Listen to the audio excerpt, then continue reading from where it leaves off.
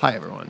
Welcome to another episode of The Matchbox Creative, a podcast where we talk about ideas, inspiration, the creative process, and exploring our creative potential. Here we'll connect with creative people of all kinds and hear about their story, their life, and the experience and wisdom learned along the way.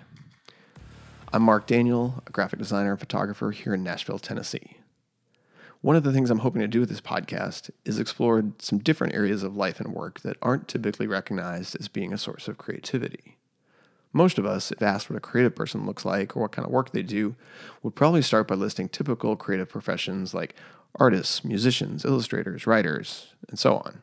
But if we look at what creativity really is and what it could be, we'll see it covers so much more. And one of those unexpected areas of creativity is comedy. The art of making people laugh can be wonderfully personal and idiosyncratic, and difficult.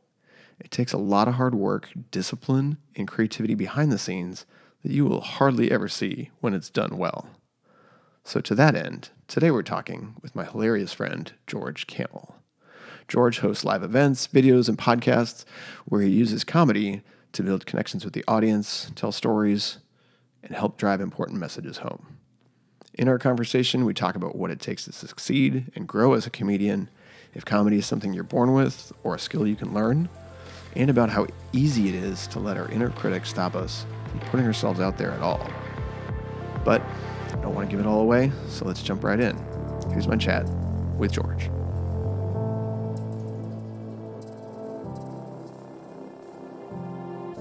Today, it is a stormy Saturday in Nashville, and I am here talking with my friend from work, George Kamel. George, thanks so much for being on the show. Thanks for doing this with us.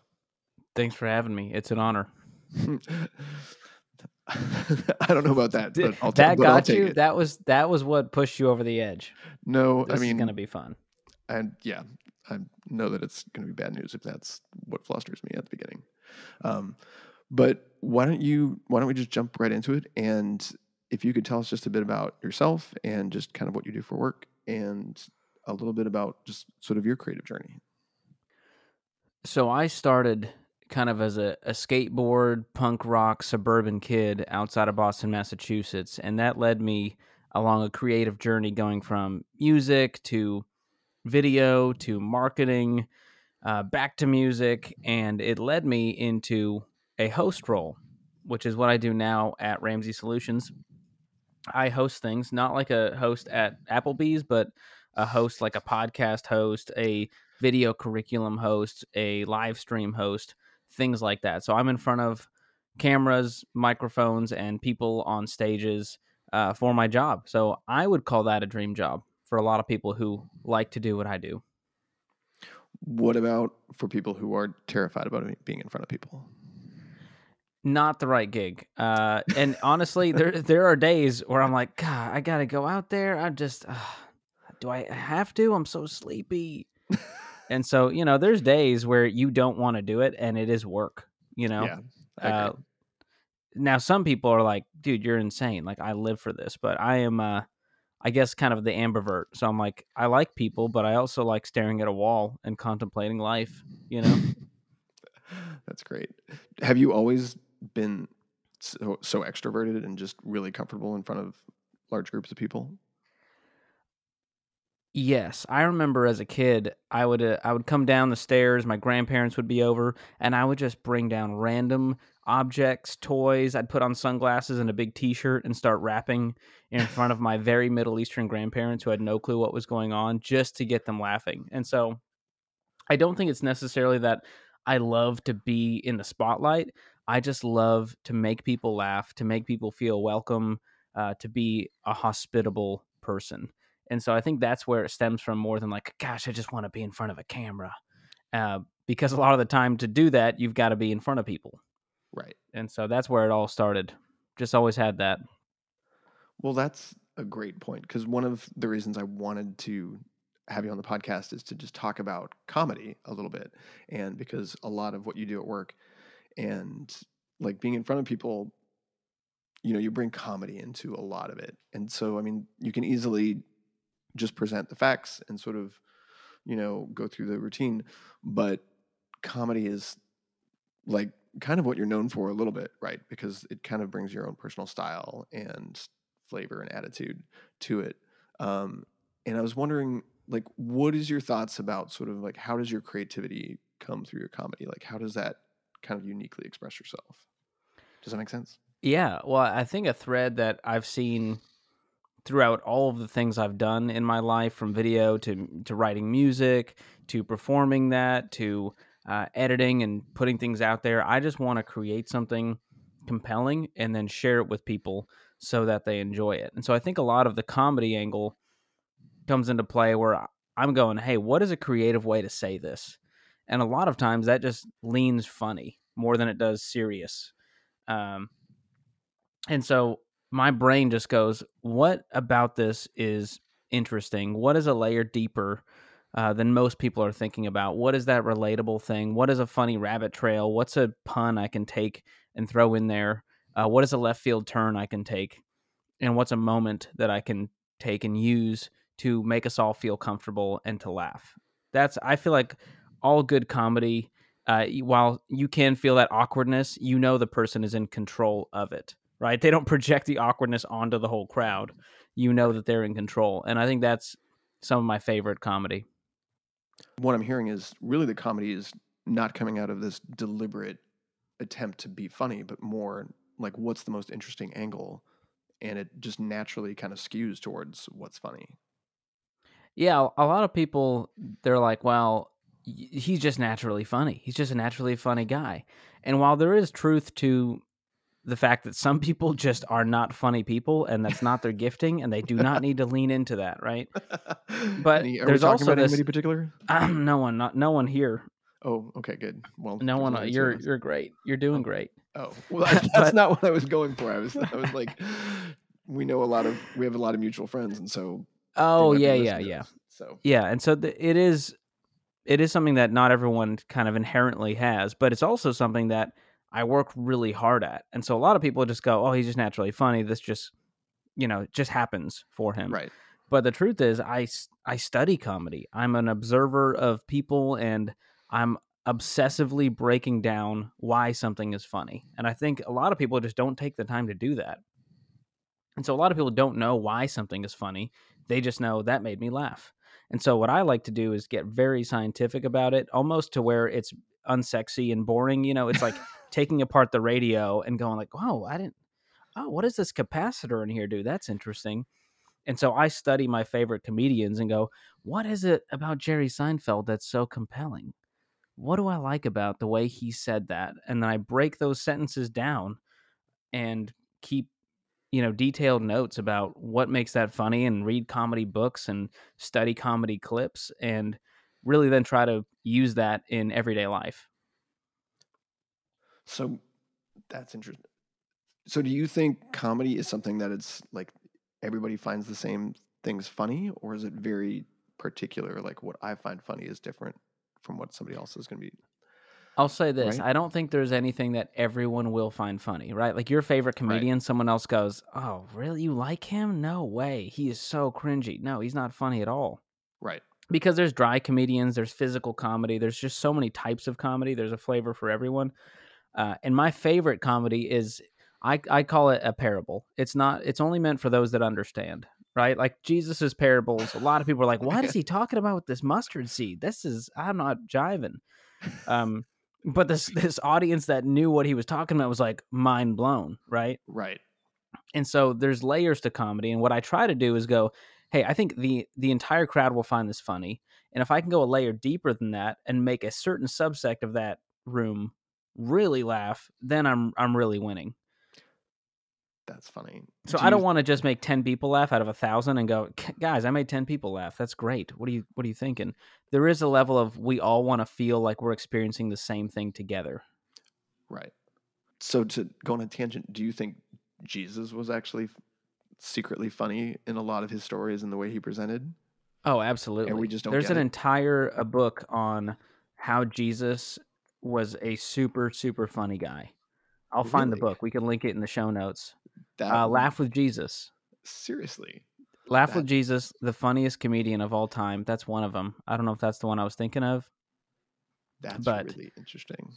yeah, there is this idea that I found fascinating that like a lot of Jesus's stuff, like there was like some sarcasm, there was some bite Yep. to the stuff he said in the Bible, especially to the people who disagreed with him and the Pharisees and all these things Right. that I just think it's magical. I think Jesus likes to laugh. Like to think that he's just up there just like serious all the time, like he's a joyful being, and I would say Jesus is a fan of comedy. If I had to put it out there, there's no biblical tie to that, so don't try to pin me down, you theologians. But I That's think if we look at the amazing. Bible through a comedic lens, we could learn a lot.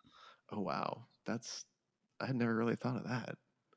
I mean, because there's definitely passages where like they talk about God laughing and Jesus and all of that, but you don't really just sit down and think of just that and through that lens, and I think it's really fascinating Yeah, because I mean, Jesus offended a lot of people, and a oh lot yeah, of comedy is offensive.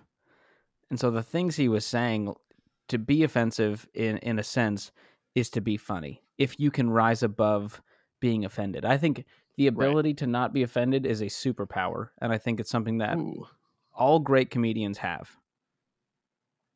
say that again. Let's like say that one more time because I feel like The there's a lot ability of that. to not be offended is a superpower. And I think that is more true than ever in 2021, Oh dear God, where a yes. single tweet could send people over the edge. Yep. And we're seeing this weird thing in comedy where they're like, you can't say that. And comedians are like, do you understand the point of comedy? It's kind of like we can kind of say what we want knowing it's a joke. And yes, there is Right. truth to things. And yes, there are lines that we shouldn't step over. But a Yep. lot of people are trying to just, you know, squelch all things funny because it might offend someone.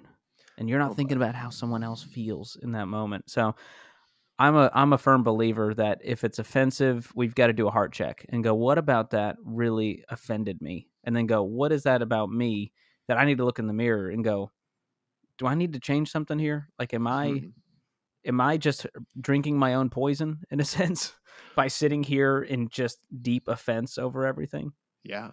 I mean, wow. Gosh, that's so indicative of like just last year and where we still are. Like, I mean, it feels like there's nothing safe to talk about and everybody's We're all walking so on easily offended. eggshells. Yes.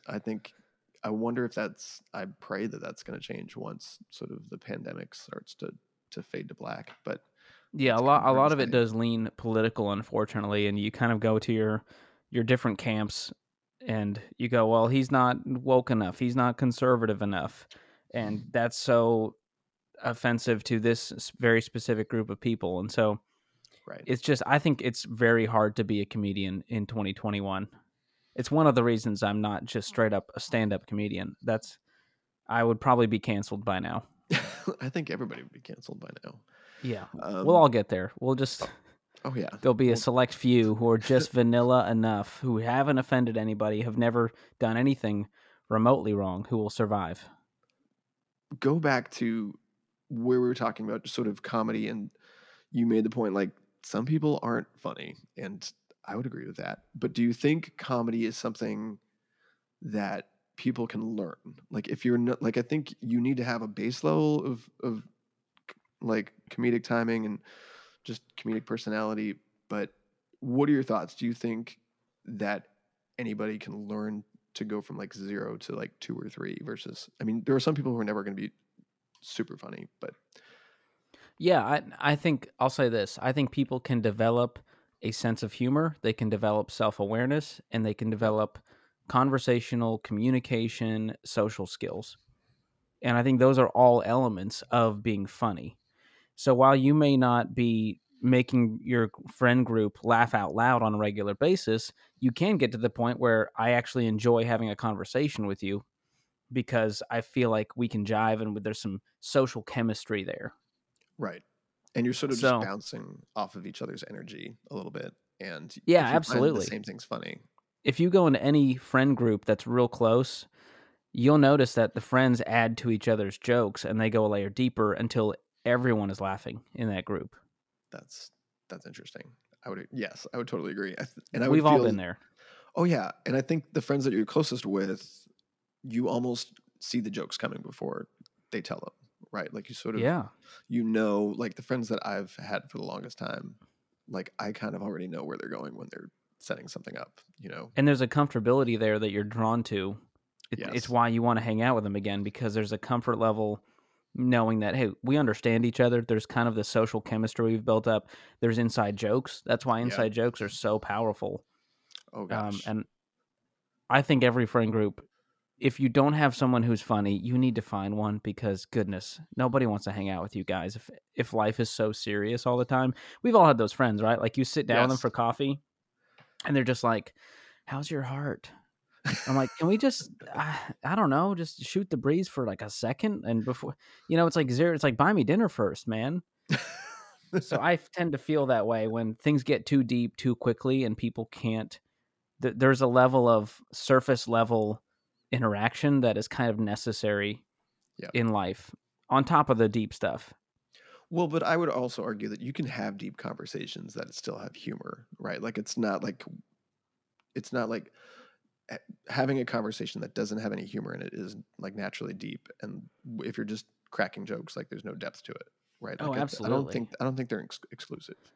No, and the best people, I mean, Dr. John Deloney comes to mind, one of our Ramsey personalities, and he's so good at going really deep without taking himself too seriously and Yes. making analogies that make the conversation more rich and bringing it to life with a personal story and with humor. And those are some of the tenets of our communicators is you've got to use humor, you've Yep. got to use storytelling, you've got to use research, like you've got to have this combination of those things so that it's not just goofy and it's not just serious.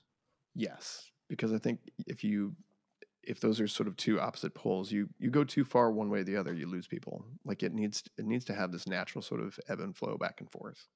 Yeah, it's a dance for sure. Definitely. How do you pull inspiration from other comedians without it being blatant copying? Because I feel like I've read a lot about, how comedians, there's even really big name comedians who it's found out like, yeah, they totally stole that material from so and so, right? So how do Mm. you get inspired by someone who's made it, so to speak, without it being this blatant copy? Yeah, that is the $1,000,000 question, and I know we're both big fans of the book "Steal Like an Artist," Hmm. where they really Austin Kleon breaks that down of how to do that well. Because we're not here to just copy and paste tweets and go, "Hey, look at how funny I am." Exactly. And so what I like to do is break that down. And so when you really look at why was this joke funny, and how can I take the premise of that joke, the setup of that joke, the thought process behind that joke, and then use my own personal experience to make my own version of that. And so sometimes you just need a good prompt, right? You need to think like, what makes me angry in the world? What is something that everyone knows but no one talks about? Hmm. What's that thing we all experience secretly, but we're not sharing with our friend group? And so once you start to pull those kinds of things out, it starts to feel really authentic and you. And I think that's the key is authenticity with comedy. Like we were talking about, if you're not funny, like don't force it, because Right. we've all seen people who try to force a joke and it does not land because it didn't feel authentic. Yep. And so I think everyone can be funny in their own way. There's really dry comedians who will never crack a smile, and they're some of the funniest people that exist. And so to me, it's how did God wire you as a person? What are your natural gifts and strengths? Maybe you're very analytical and you overthink. Well, take me inside your brain and then pull something out that even if I can't relate to it, I'm just fascinated by. And your thought process was so creative around it that I couldn't help but smile and laugh. Exactly. I think, yeah, I think I've seen a lot of comedians who they sort of try to follow a formula of what they've seen work for other people. And the best comedians, at least my favorite comedians, you can tell they're just kind of pulling from their authentic, natural, vulnerable self, right? Like, Yes, vulnerability is a great word there, because I think that when you don't feel that and you feel like, oh, this is just a performance, there's nothing real here. And I Right. think There's comedy no, is great at cutting through that. yeah, like there's a real kind of human connection because people are sharing like embarrassing or just vulnerable stories and just sharing like, yeah, just the human experience. And there's parts of the human experience that are, let's be let's be real, are just awkward and you don't want to talk about and nobody wants to talk about, or you don't want to share, especially like on stage in front of hundreds of people you don't know. And so Oh, yeah. there's this sort of, I think when comedians take that step and just kind of like, I don't care, I'm just going to share this, there's this kind of instant bond with the audience because I think the audience intuitively just kind of recognizes the courage it took to admit that and share that. And they're just like, I don't agree with that, but I really admire, that courage, or I can, or if you do connect with it, it's just like, I'm glad somebody said it because now I can laugh because I wanted to talk about this my whole life or whatever. Yes. There's an idea that, like, if I'm in the audience, I just want to feel like I'm not insane. I'm not as weird as I think, that, Hmm. oh, other people feel this way too. And Yep. so there's really just that connection you feel with humanity with really good comedy.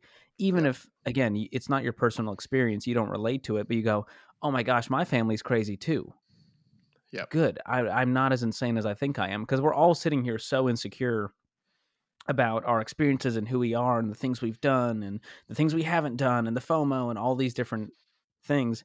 And I think Yeah. comedy just makes you feel seen. That's woo. I really like that. That's good. Um, so you've got a lot of experience being on stage in front of like large groups. Do you still find that you get nervous when you're on stage, like presenting, whether it's a group of like people at work that you already know or total strangers? Like, does that change over time, or is that just kind of part of the deal? I will say that the feeling is always still there. So before I go on any stage, there's still this oh crap moment where you kind of get the butterflies in the stomach and you're like, I think I'm sick. Can I call out sick? Is it too Right. late? It's always too late. Um, and then, your name gets announced and you run out there and it just floats away. Right. But that took longer to float away when I was first getting started. My first real event was in 2017.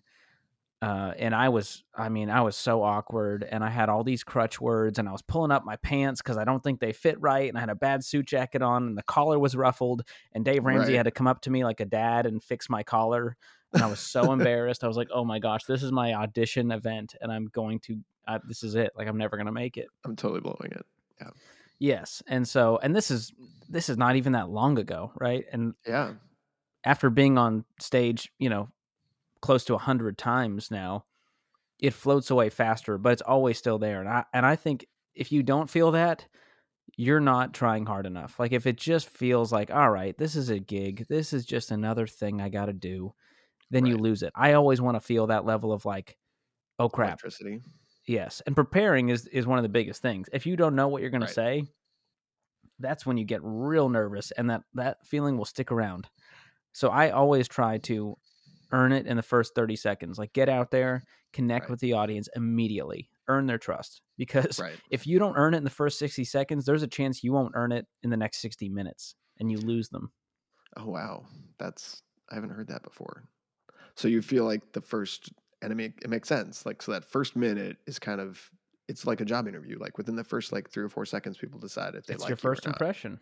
Right. And it's just like, oh, he's awkward. Or I'm going to why is make he? my judgments about you in the first 60 seconds. Yep. I think we all do this Oh yeah. subconsciously. We go, do I buy this guy? Am I here for this, or am I going to tune out and get on my phone? Yep. So you've got to have them in the palm of your hands, and that's the hardest part, is the first minute. After the first minute, you can do whatever you want, and people are going to go with you. Yeah, I would agree with that because I think once you've kind of established that trust and that sort of mutual sort of rapport, then it's like, okay, I like this person. I'm on board. Like, let's see what he's got. Yep. And yeah, can you recover from like make that like blowing that first minute? Like, how do you? Yes, you definitely can. I think the key in recovering is to own it. And if you Okay. don't own it and you pretend like it never happened and I'm still great, that's when the Right. audience goes, now I really don't buy this guy. At first you're like, Right. I don't know. And then you're like, oh, he didn't even acknowledge that. And so I Right. think Conan O'Brien is the master at this. Okay. Sometimes a joke will bomb, right? That Right. he'll do. And instead of just breezing on by it, he'll double down on it and go, "All right, I guess I got to fire a writer today because that was goodness gra-" And it becomes funnier because Yeah. he's acknowledging the fact that it bombed, and we go, Right. "Oh, okay, he knows it. He didn't think that was the best joke ever, and now we just all have to live with this lie." Right. And so we all want that authenticity, that vulnerability, where he goes, "Hey, I just messed up, and it's okay to mess up, and I'm still in control." Right. And that's what the audience wants to feel, is that the person on stage, the person in front of me, is in control. And when they're out of control and they're awkward, and that awkwardness is now felt by the whole crowd in the wrong way, that's Right. when we go, okay, just get me out of this. Right. It's like, is this over yet? Because it's clearly not getting better. Yes. Yeah. You said something that kind of made me want to jump to a different topic where you talked about when you're on stage, as long as you know what you're going to say. Well, there's obviously like a part of comedy improvisation, like improv, where you go out and you are making it up as you go. And so that's taking that whole safety blanket away. What are your thoughts on like regular comedy where you're planning out what you're going to say and all of that versus like improv where you are literally just going out naked and blind and just figuring it out as you go? Yeah. I think they're both equally difficult, right? To write something and then edit it, and to edit it again and craft it to where every word is so methodical and chosen. And I think a lot of Yep. stand-up comedy, you go, "Oh, he looks like he's just riffing." But a lot Right. of the times they've thought about that sentence for so long. And there's a great New York Times video with Seinfeld where he breaks down how he wrote one of his jokes about Pop Tarts. So I encourage everyone to go Google New York Times Jerry Seinfeld, and Okay. you can see how crafted it is. But Yeah. at the same time, there's an improvisation where, because you've prepared, you can go outside the boundaries with comfortability. And I think the best Yes. example of this is music. When you know your crap, you know music theory, you know all of your scales. But when Right. you're jamming, you can go outside the boundaries and you can start playing some jazz and getting crazy with it because you have the foundation, because you've prepared, because you've done your Yes. homework. And I think it's when you haven't prepared that improv becomes real hard. And I think it gets easier over time.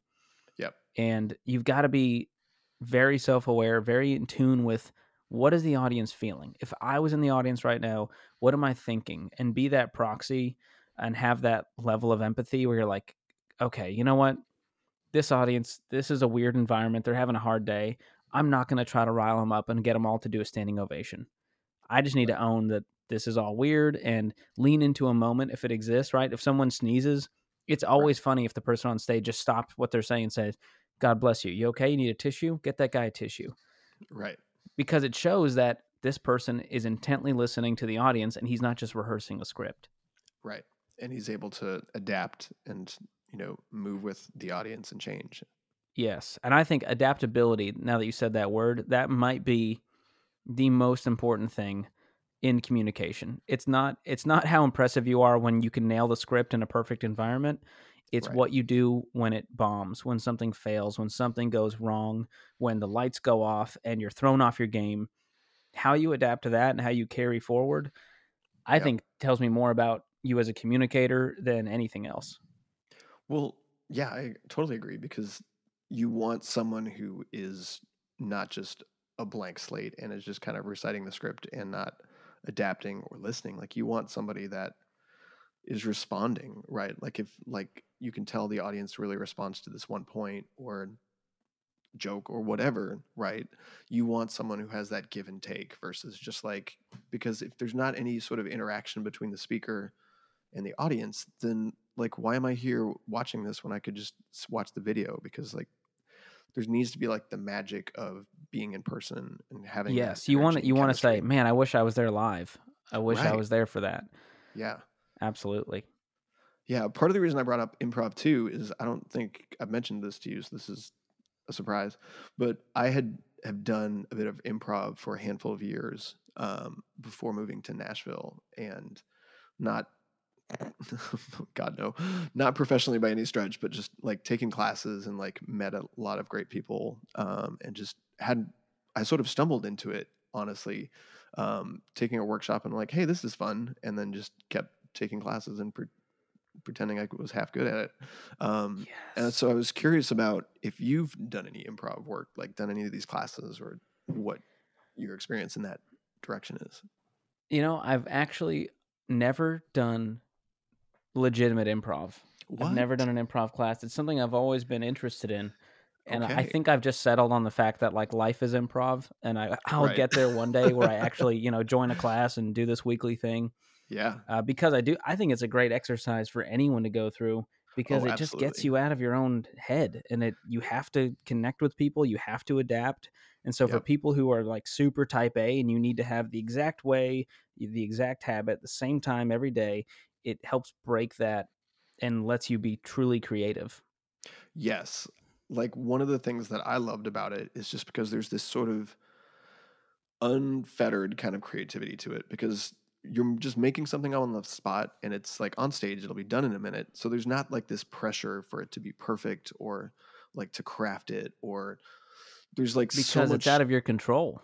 Exactly. And there's so much permission for failure, right? Like there's so much kind of like just try things and, experiment, and like you'll fall on your face like so many times, trust me. But there's something very freeing about that, about being able to just create like almost like you did when you were a kid and you just didn't care how you were judged, right? Because we're all used to like the critics and just people like anything you do, it's just like, oh, well, that's not good enough. Whereas I felt for me with improv a little bit was there was just this permission to just sort of like have fun, create, and if it's not perfect, no one cares, right? Like if it's Yes. great, then that's amazing, and there's some Well, brilliant moments that perfection come is out of the it. most unrelatable thing out there. Oh yeah, And so I want to see someone struggle through something and have it not be perfect. And it yeah, reminds me of the Seth Godin quote: "The person who fails the most wins." yes, I That's love that life. quote. It is.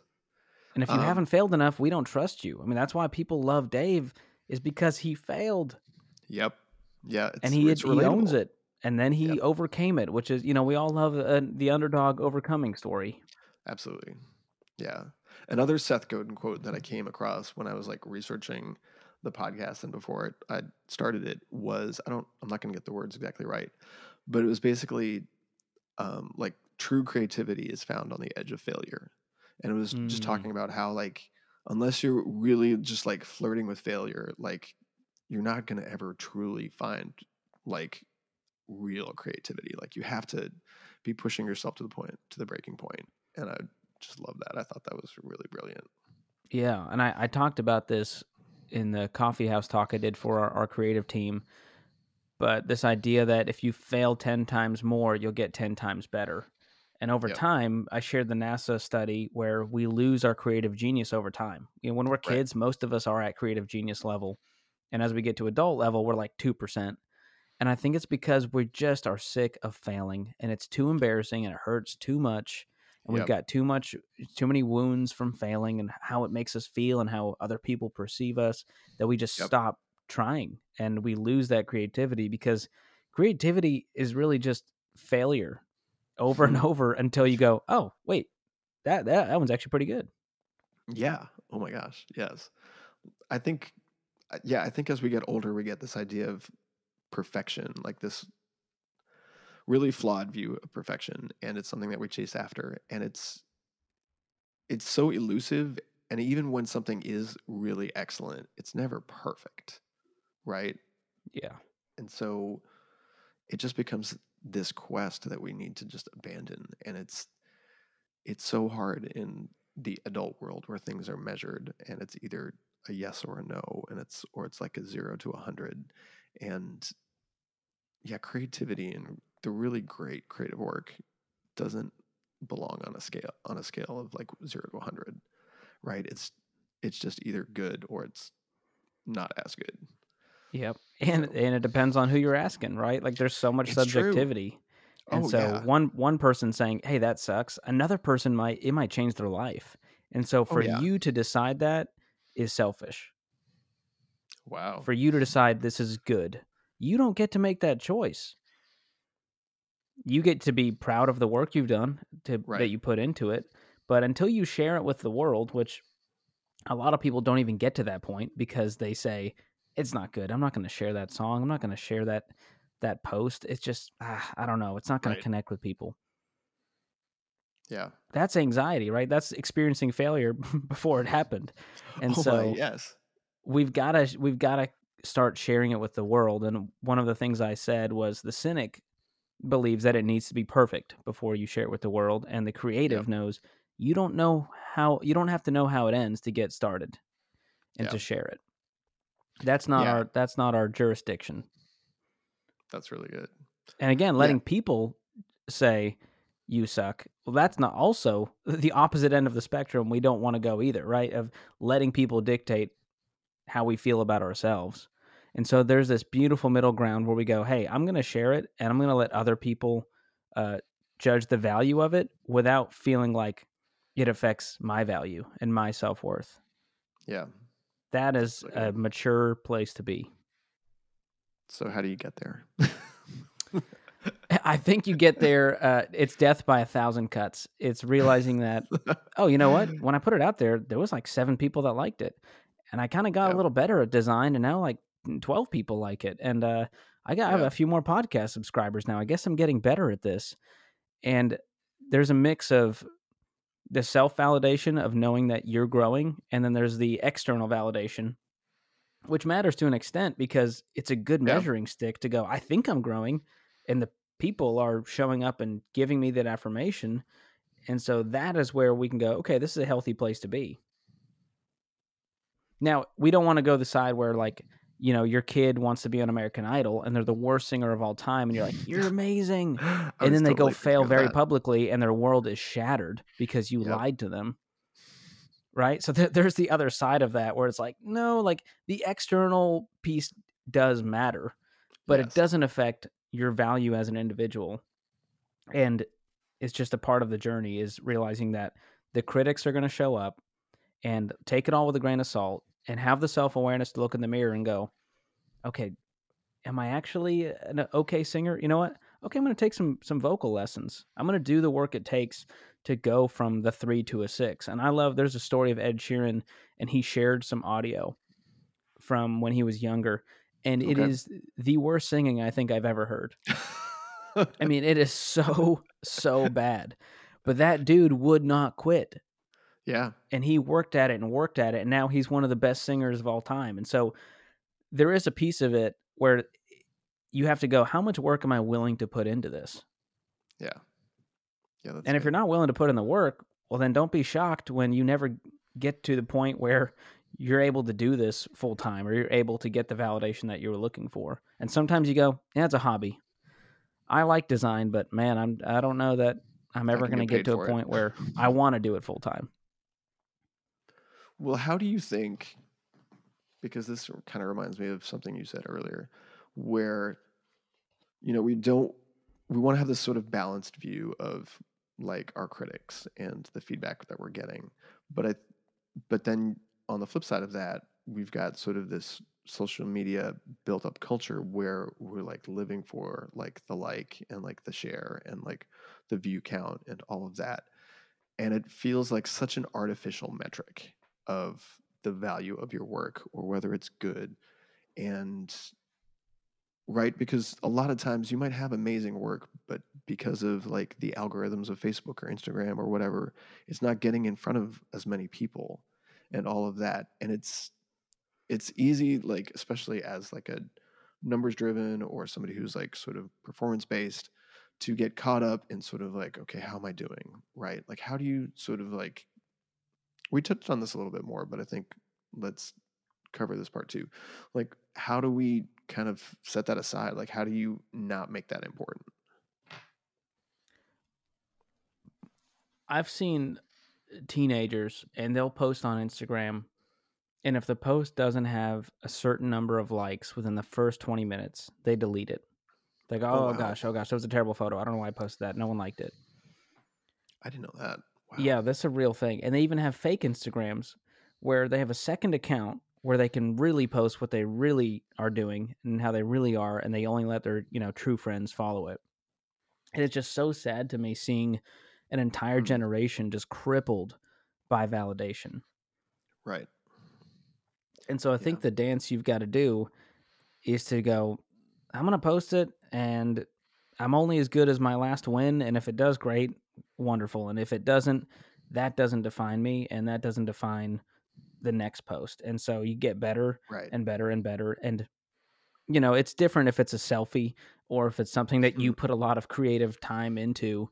But both can hurt just as much when you don't get the validation. But to me, it's like when you zoom out and you go, okay, am I really going to let an algorithm decide my worth?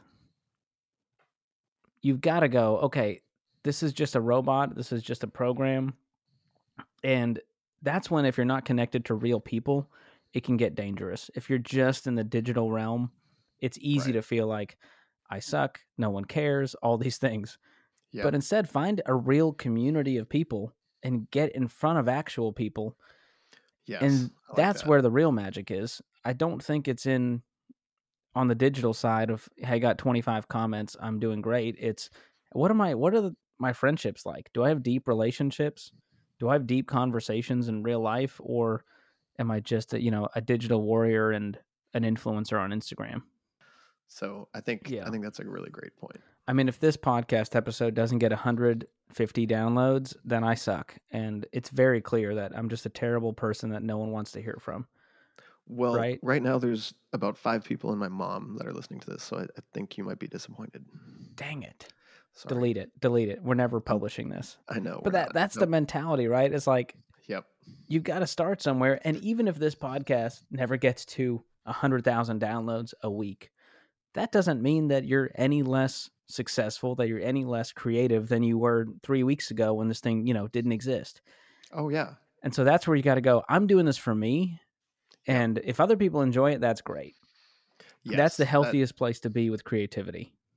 Yes, I agree. Because, I mean, I think if you think back to the days before the internet, which, dating us probably.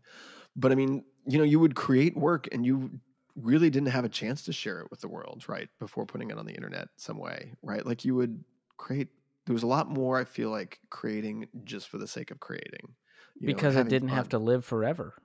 It just lived in a moment, and we were okay with that. Exactly. And I feel like there's a more, in some ways, creative work that you aren't going to share with people. There's like a purity to it as well. Like, and that's why we love live music, right? It just feels like we're all living in this moment, and it's not always going to be archived and posted and in a feed. It just feels like a real human experience. And then we move on and we have a memory. Remember when we just had memories of things? Tell me a bit about just your experience with, like, let's talk about those two voices, the internal cynic and the internal critic, and talk about just why those were important to you to sort of call out when you had this coffee house talk, which, for those people who have no idea what we're talking about, it's basically at work we have this bi-weekly meeting where people get up and do what's our version of a TED Talk, really. And so George did this talk about a month or so ago, and I was just really struck by how just thoughtful and challenging it was. And a big part of it was talking about the internal cynic and the internal critic and how that is just a huge obstacle to us when we're trying to be creative. So all of that as sort of backdrop. But let's talk about, what are the differences kind of between the cynic and the critic? So this all started when I was realizing, okay, I'm trying to do this talk, and I feel like there's something with improv and possibility thinking and optimism. And then I realized, like, that's not really authentic. Like, if in my heart of hearts, I am not an optimist. I am a cynic. I'm a cynical person, and I go, the world is out to get me, and life is easier when you have no expectations and you just are going to expect everything to fail. And I realized, like, I wasn't always this way. Like, what happened? And so I started to look back at my life, and I started doing research, and that's when I realized, oh, we were all creatives. Like, no one is born a cynic. So what made us start to thrive on this negativity and sarcasm? And I realized it's because we're just protecting ourselves. And I realized cynicism is just an easy way to say that you've been burned. It's just a safe way to say that. And I realized we're all born fully creative, right? We're made in the image of God. We have all this possibility and potential. And over time, that fire dies and we get more and more cynical and less creative. So that set me on a journey to go, well, how do we get back to that? And to get there, I had to address some lies that the cynic says and then disprove that with what the critic, the creative actually believes. Because cynicism is the death of creativity. And so we really have to go, if I have this distrust in humanity, I have a feeling that something isn't going to work out well, what is the truth? And that's really where all of the belief started coming from, is after I realized cynicism is just negativity wrapped in fear. And so how do we get to positivity wrapped in hope, right? That's where we all want to get to. Yeah. And not in a cheesy Hallmark movie false kind of way. Yeah, not in a Hallmark movie way where everything's fine, bad things don't happen. And so I was like, how do we make that switch from going into a critic to going to the creator? Right. Yes, and we talked a little bit, like we've sort of made some reference points to the talk already through like just what we've been talking about, as far as like, for example, like it needs to be perfect before I share it versus you don't need to know how it ends to get started. Like that was one of my favorites. And another one, like if I do it all alone, I'll get all the credit versus your idea is never as good as our idea, which I love that idea because I think it's very easy as a creator to, I mean, creativity is so personal that you almost, you have an idea, you want to protect it, you want it to be yours. It's hard to let even with the best intentions, it's hard to let other people in to speak into the process because then it feels like it's not just yours anymore. Right. Yeah. But because if you don't get the credit, you don't get the validation.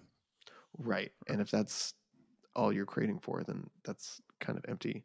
But yeah, and I mean, that's tough. But I mean, I've learned so many times over the years that like when I let go and just like, okay, and just acknowledge like other people have great ideas and other people can help me make this so much better. And it really doesn't matter at the end of the day, like who's all involved in the process. It's about like the end result and getting that to be the best way possible. Oh, and, I mean, collaboration is so much fun when it takes the pressure off. Absolutely, right? Because you can both bring your best ideas and then kind of sort and sift through it and pick what's working and what's not. And it's more, creative collaboration is so much more life-giving and enjoyable.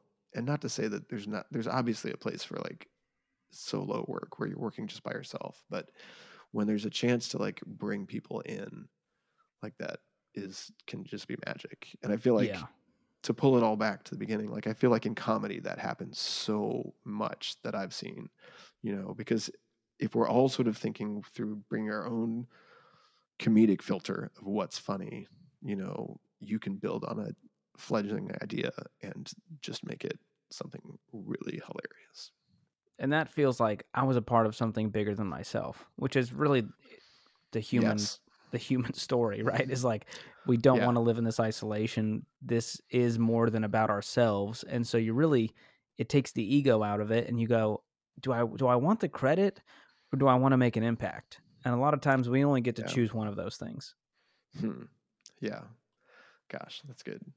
So to sort of close us out, tell us a little bit about what are some of like the creative things that you're working on right now, that like creative projects that you're working on that you're excited about that you'd like to share? Yeah. So one of them is we are doing another kind of stand-up comedy night with a close group of guys that we hang out with. And so this is going to be my second time ever doing true stand-up comedy. And the goal is to get better. And so we're all kind of like, let's watch back at how we did last year and go, all right, that was pretty good. Yeah. How do we step it up? And so that's something that I'm excited about. And that also scares me. And that's a good life lesson. If it doesn't scare you, it's probably not a big enough challenge. Like if it's just easy and you're just kind of like, I could phone this in, then find something that does scare you a little bit more, because that's where the growth happens.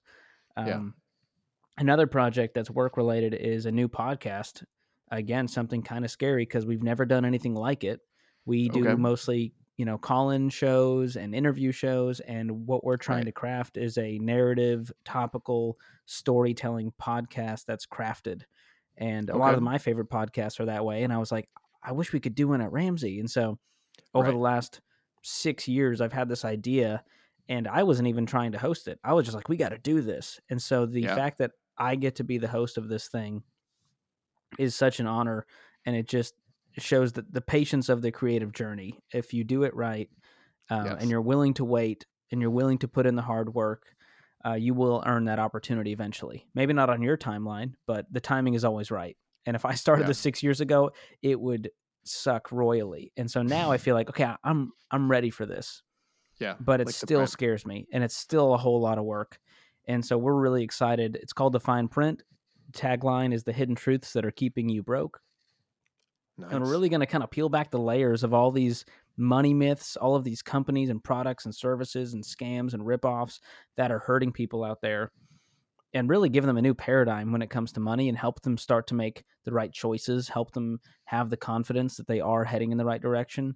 Because a lot Right. of people are going, I didn't learn this stuff in school. I didn't learn this stuff at home. They don't tell you this stuff on the internet. And so we're Yeah. really trying to do the research for people and do it in a fun way. Again, bringing comedy into it to make it entertaining, because I believe that you should laugh while you learn. That's going to make, a spoonful of sugar makes the medicine go down.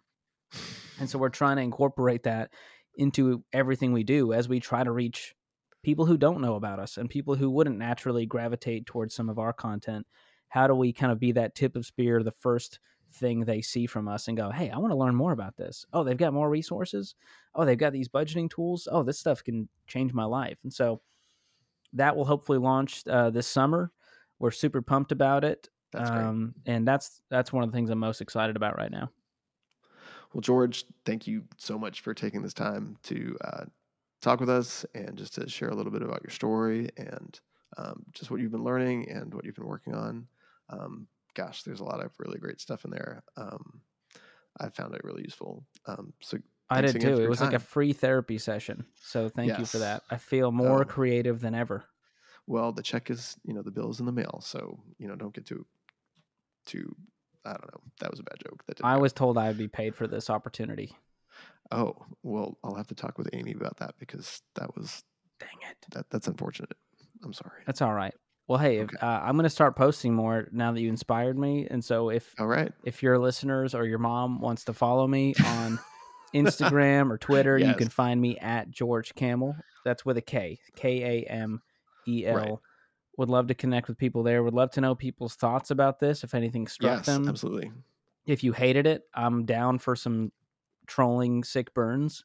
Yes. As you know Twitter now, style. I love Yep. it. I feed off of it, man. It's so fun. Yep. Camel with a K, just like the cigarettes. Yes, the old school. Do They you used get to, that? Yes. Do people say that? Well, no, Joe Camel maybe.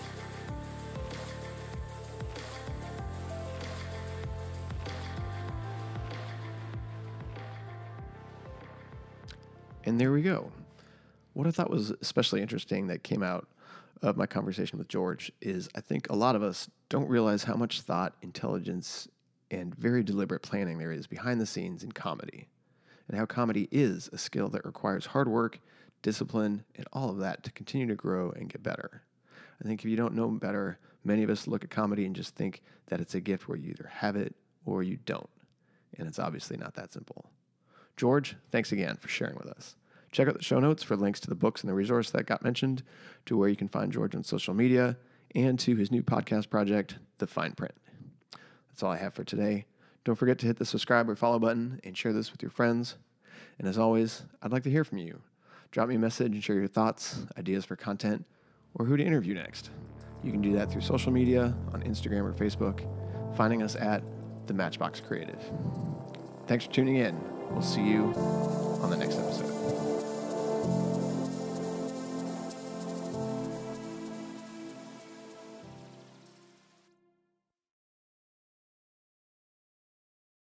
Oh, okay. I feel like Yeah. the first time I met you and I saw the spelling of your last name, like that's where my mind went. That was your go-to with cigarettes? I don't even smoke. I don't know where that came from. That's how it happened.